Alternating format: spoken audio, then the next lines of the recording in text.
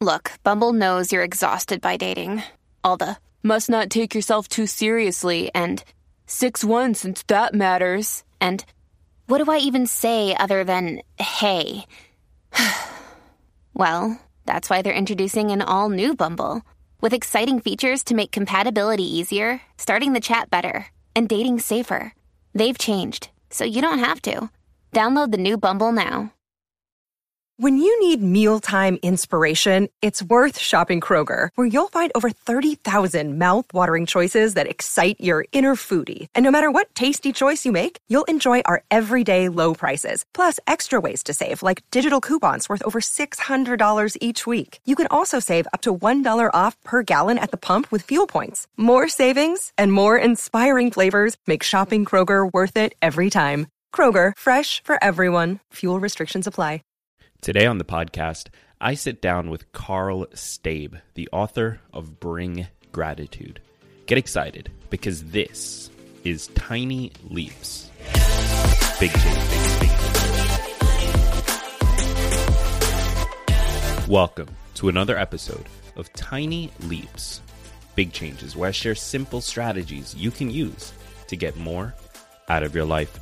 My name is Greg Clunis, and today on the podcast, I have an incredible guest. His name is Karl Staib. He is an expert in gratitude, and he's the author of a book called Bring Gratitude, Feel Joyful Again with Bite-Sized Mindset Practices. He's also a speaker and a coach with a massive goal to help 1 million people develop a better mindset with gratitude at its core. In today's episode, we talk about how gratitude can trigger dopamine, the differences between willpower and way power, the secret to staying grateful in the moment, and how to build a gratitude practice. This was such a fun conversation to have, and I know you are going to get so much value from it. So make sure you stick around for that. But before we do, let's take a look at today's sponsor. It's hard to find the time to sit down to read and learn more. And when you don't have free time, you can't read or work on personal development. Well, there's an incredible app for that, and it solves that problem with ease. I highly recommend it. It's called Blinkist. Blinkist is really unique, and it works on your phone, your tablet, or your web browser. Blinkist takes the best key takeaways, the need-to-know information from thousands of nonfiction books, and condenses them down into just 15 minutes that you can read or listen to. Successful people like business leaders are well known for reading a lot of books, and Blinkist is made for busy people like you who want to get the main points of a book quickly so you can start using that information right away. And with its audio feature, Blinkist makes it easy to finish a book during your commute, on your lunch break, or while you exercise. Just 15 minutes. 12 million people are using Blinkist right now, and it has a massive and growing library from self-help, business, health, to history books. It has the latest titles from bestsellers lists, as well as the classic nonfiction titles you always meant to read but never had the time to. One of the books I've been meaning to read for a while is Dare to Lead by Brené Brown. It's one of those books that I hear about constantly, but I just haven't had a chance to pick up yet. Thankfully, with Blinkist, I can go through it in 15 minutes and then decide, do I want to pick up the full book or not? Either way, I get the information and I can walk away knowing what that book is about and using its insights to improve my life. With Blinkist, you can get unlimited access to read or listen to a massive library of condensed nonfiction books, all the books you want, and all for one low price. And right now, for a limited time, Blinkist has a special offer just for Tiny Leaps listeners. Go to Blinkist.com/tinyleaps to try it free for 7 days and save 25% off your new subscription. That's Blinkist, spelled Blinkist. Blinkist.com/tinyleaps to start your free 7-day trial. And you'll also save 25% off, but only when you sign up at Blinkist.com/tinyleaps. All right, I'm sitting here with Karl Staib, the author of the book Bring Gratitude.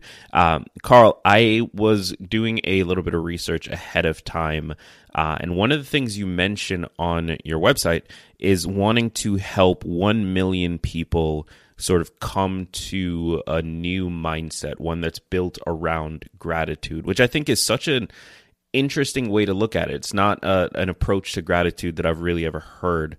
Could you tell us a little bit more about that goal and why gratitude is such an important part of our day-to-day? Yeah, good question. I think it all started when I was dealing with my father passing. And I've struggled with my mindset in the past, struggled with depression, I've had health issues that can really knock me down.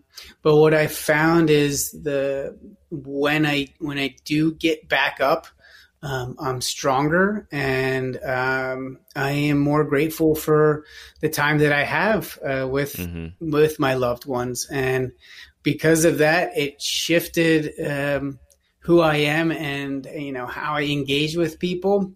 Mm-hmm. I want to share that with the world. That makes a lot of sense. Let's talk about the book very quickly. So the book is titled Bring Gratitude. What was why a book? Why take all of the life lessons you've learned, all of the science behind it, and boil it down to a book rather than, let's say, a YouTube channel or a podcast or something, some other medium? Because I think books, they have a more complete message. Mm-hmm. And I think putting too much into a blog post, too much into a YouTube channel, you don't get that full story. And there was an arc from the pain of my father. When I found out that he was having high temperatures, he went to the hospital. Within a few days, he got admitted into his local hospital. Within a couple weeks, he got admitted to a high intense care unit in Philadelphia, which is about an hour and a half from where my dad lived. It all happened so fast. And what I realized was the story of me processing this was one we're all going to have to go through. And if we don't, then that means we've died before our parents. And I think that's nothing. No parent ever wants to hear that.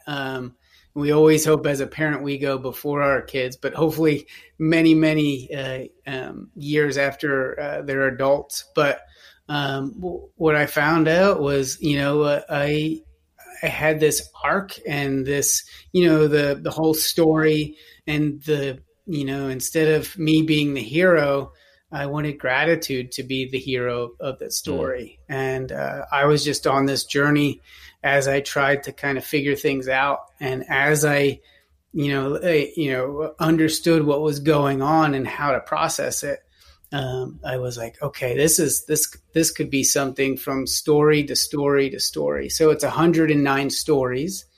Okay. And each one is like a snapshot of where my mindset was as I was going through it. So from despair and pain and crying, in even some lighthearted moments where I'd felt good again, and I was able to kind of feel joyful. I would make duck sounds as I was driving along out my car window, and it made me smile. That's one of my most popular stories in the book when I did that. And I think that's the thing, is we all have these arcs, and we all have to figure out how to, tell our own story so we can share it with our kids and our friends and family.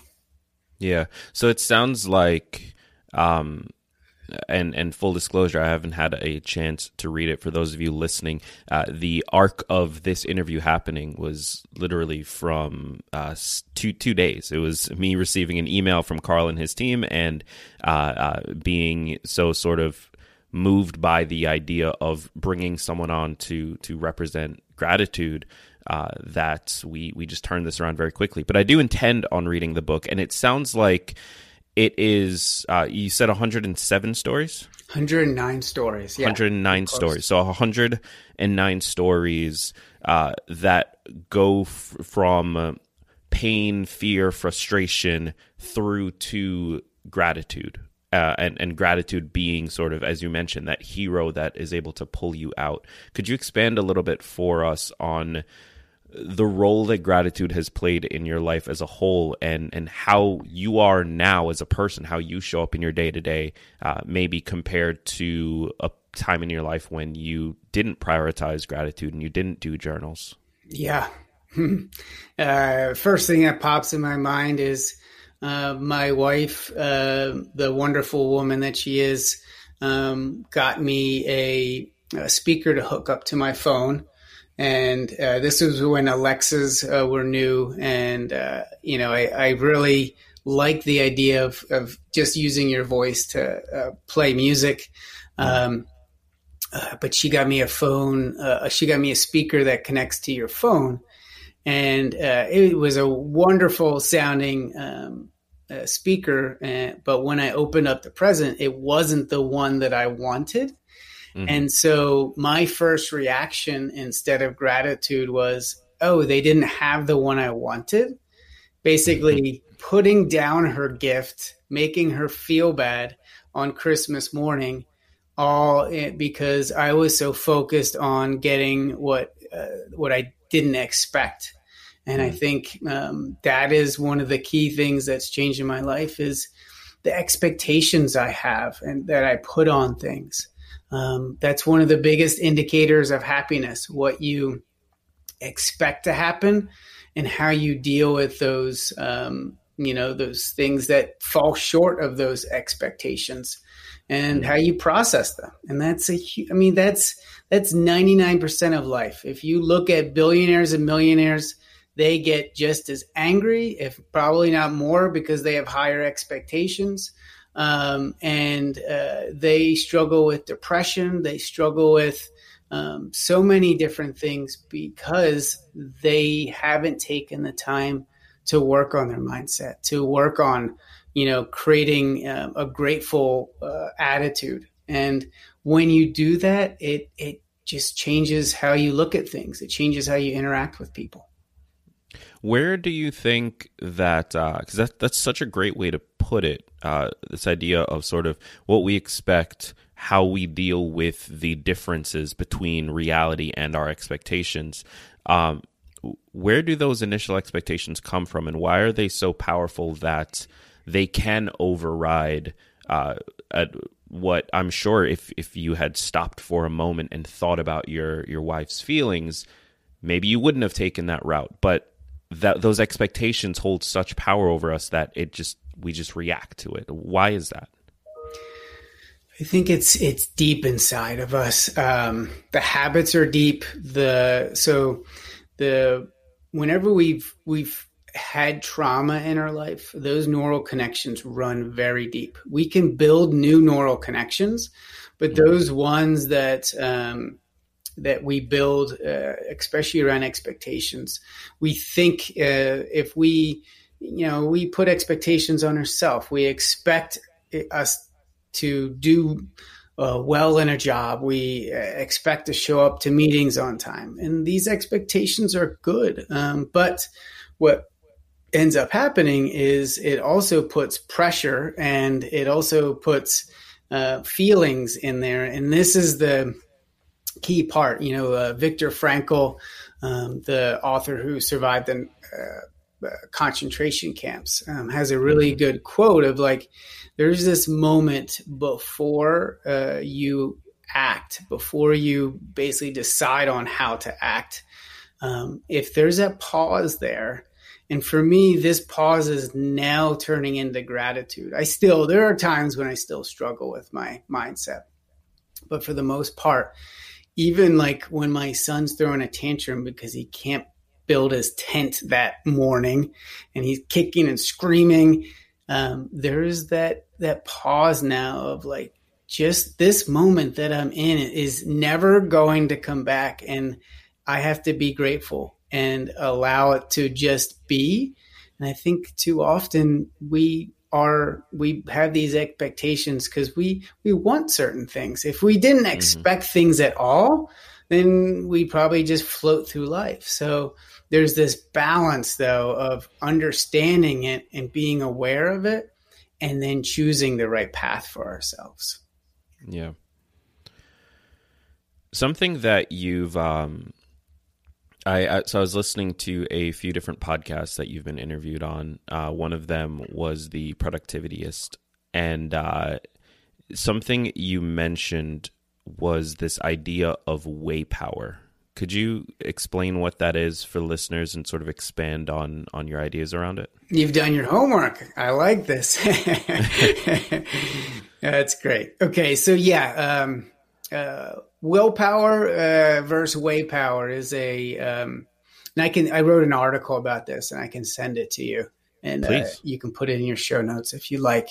But the idea is, when you go to the grocery store, you're making choices, and you're being manipulated by that grocery store as you go through each aisle. And how aware of it are you?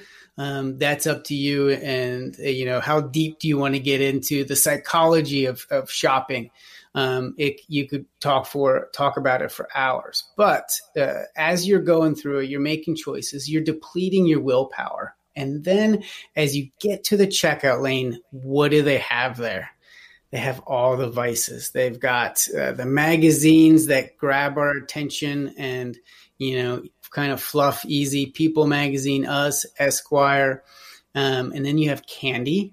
They used to have cigarettes, but then that got outlawed. And so these other vices are tough for us to say no to when we've made all these choices. The idea of way power is making choices based on your why. So if you go into the grocery store in advance saying, I'm going to choose healthy options for myself, and one of those options is not buying that candy bar. I don't want that Snickers bar because that's not really what's going to satisfy me. So if you're making these choices in advance and I'm not going to be manipulated, and you understand that why you're going to make these choices, then you're being aware and you're conscious of why you're doing what you're doing. And that's the key. Now, the hard part is implementing and figuring out these answers before you get stuck and you depleted your willpower. Right. And that's where gratitude comes in. When you can be grateful for this awareness, for these choices that you do have, and even grateful that people are trying to manipulate you because what they're trying to do is what they think can help you in their own way. It satisfies a craving. Like these things, a Snickers bar is not you could eat a Snickers bar once a week and be a very healthy person. Right. Problem is usually you bought all this food and now you're buying Snickers right before dinner and you're wrecking your dinner. So you have to just be aware of all these. And that's why that pause of gratitude stops you. You can just, as you're walking in, grabbing that cart. And this is a cool trick, is habit stacking. Every time like let's say you go to the grocery store, you grab that cart, you grab your basket, whatever you grab to hold your stuff. Take a moment and be thankful and have an intention as you go into that store. The intention might not be, you might be a healthy person and might not care. Yeah, you can handle a Snickers bar. You're in good shape. You don't do it that often, but maybe you spend too much money when you go in the grocery store. So your intention then is, I'm going to stick to my list, and maybe I will go outside that list for one thing, but that's it. So you're being grateful for this opportunity to be able to understand that and appreciate that you have these options before you. So we're sort of circling this idea that jumped out at me in your other interviews as well, and I think is something you and I agree on and have sort of come to the same place on. what you just laid out strikes me as a battle of sort of keeping your actions and keeping your intentions on the conscious layer rather than letting the subconscious sort of actions take over and drive you. So if you're at the end of that grocery trip, you're right at the register and your willpower is depleted, you just sort of unconsciously grab that candy bar or the in my case, I shop at Trader Joe's and they have these gummies at the end that I just can never resist. Yeah. And like it just sort of happens. But I think this is true for anything that we're trying to change in our lives. When we keep those actions, those individual choices on a conscious layer and on a conscious level, we tend to, because we are now aware of this thing happening, make better choices.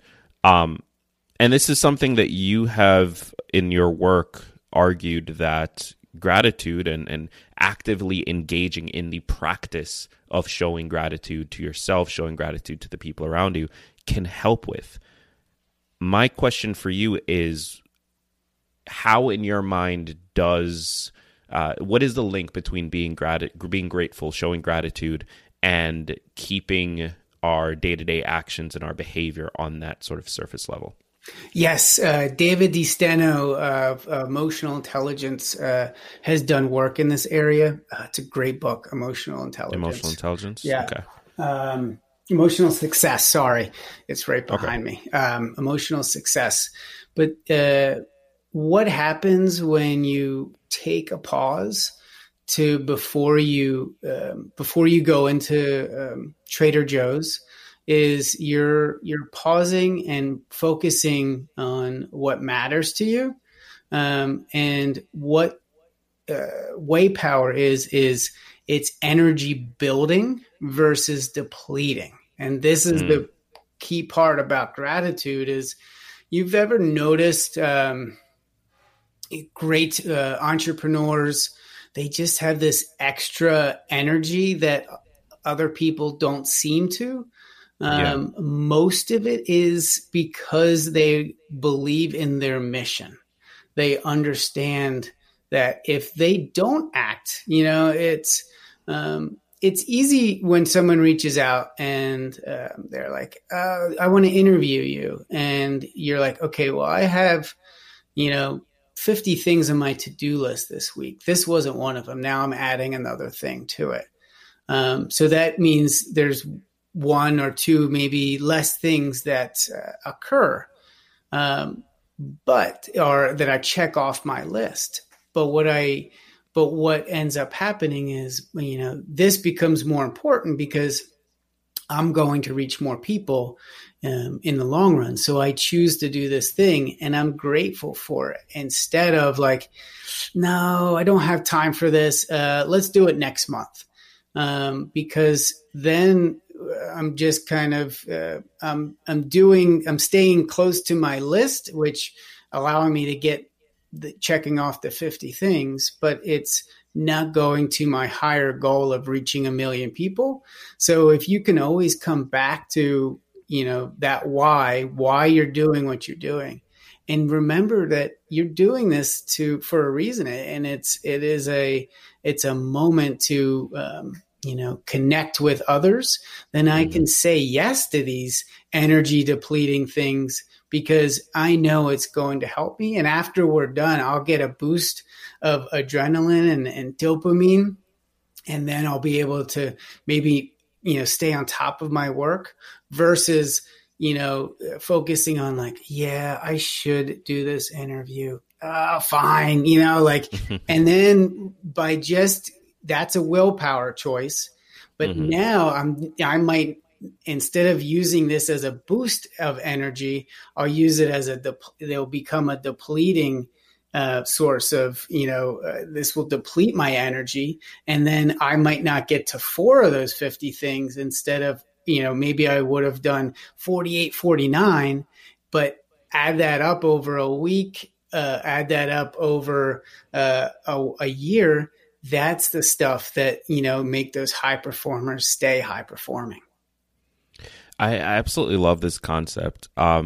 It sounds like and correct me if I'm wrong at any point, it sounds to me, the way I'm hearing it, is that there's almost a connection between how you choose to perceive something that you're about to do and sort of the mindset you go into it with. So, for example, if you're going in with this is a chore that needs to be done, like groceries, let's say, which it is for me, then that's always going to be depleting. That's always going to be a choice you have to make that's pulling from your energy. Versus if you go into it and you take that pause, you express gratitude, now you're coming to it from a place of almost like this is a thing I get to do. And that becomes a boosting that pulls from way power. Is that accurate? Yes, you said that very well. Yep. I love that. And that actually reminds me of something that you've mentioned in your work on the connection between gratitude and dopamine. Could you sort of expand on that a little bit for us? Yeah. So dopamine is those feel-good chemicals in your brain that, bring connection with other people. So a simple way is, if after this call is over, I send you an email saying, hey, great job. Like, I love the questions that you answered. I get a dopamine boost for thinking these things. And I get another one when I send it to you.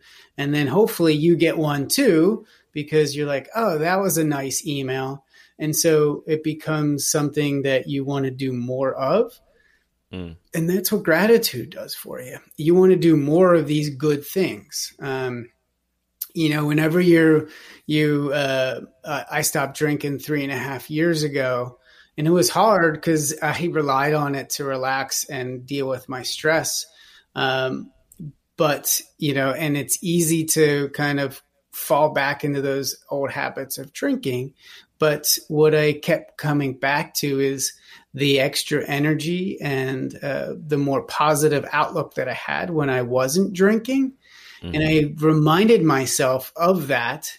And same thing with exercise, right? When you go exercise, you feel good. Most people, I think 90% of people, 95, get an endorphin rush when they exercise. Not all people. So those feel good chemicals kick in. And then the key thing is to truly feel those feel good chemicals. Mm-hmm. And feelings are what end up getting us to change our behaviors.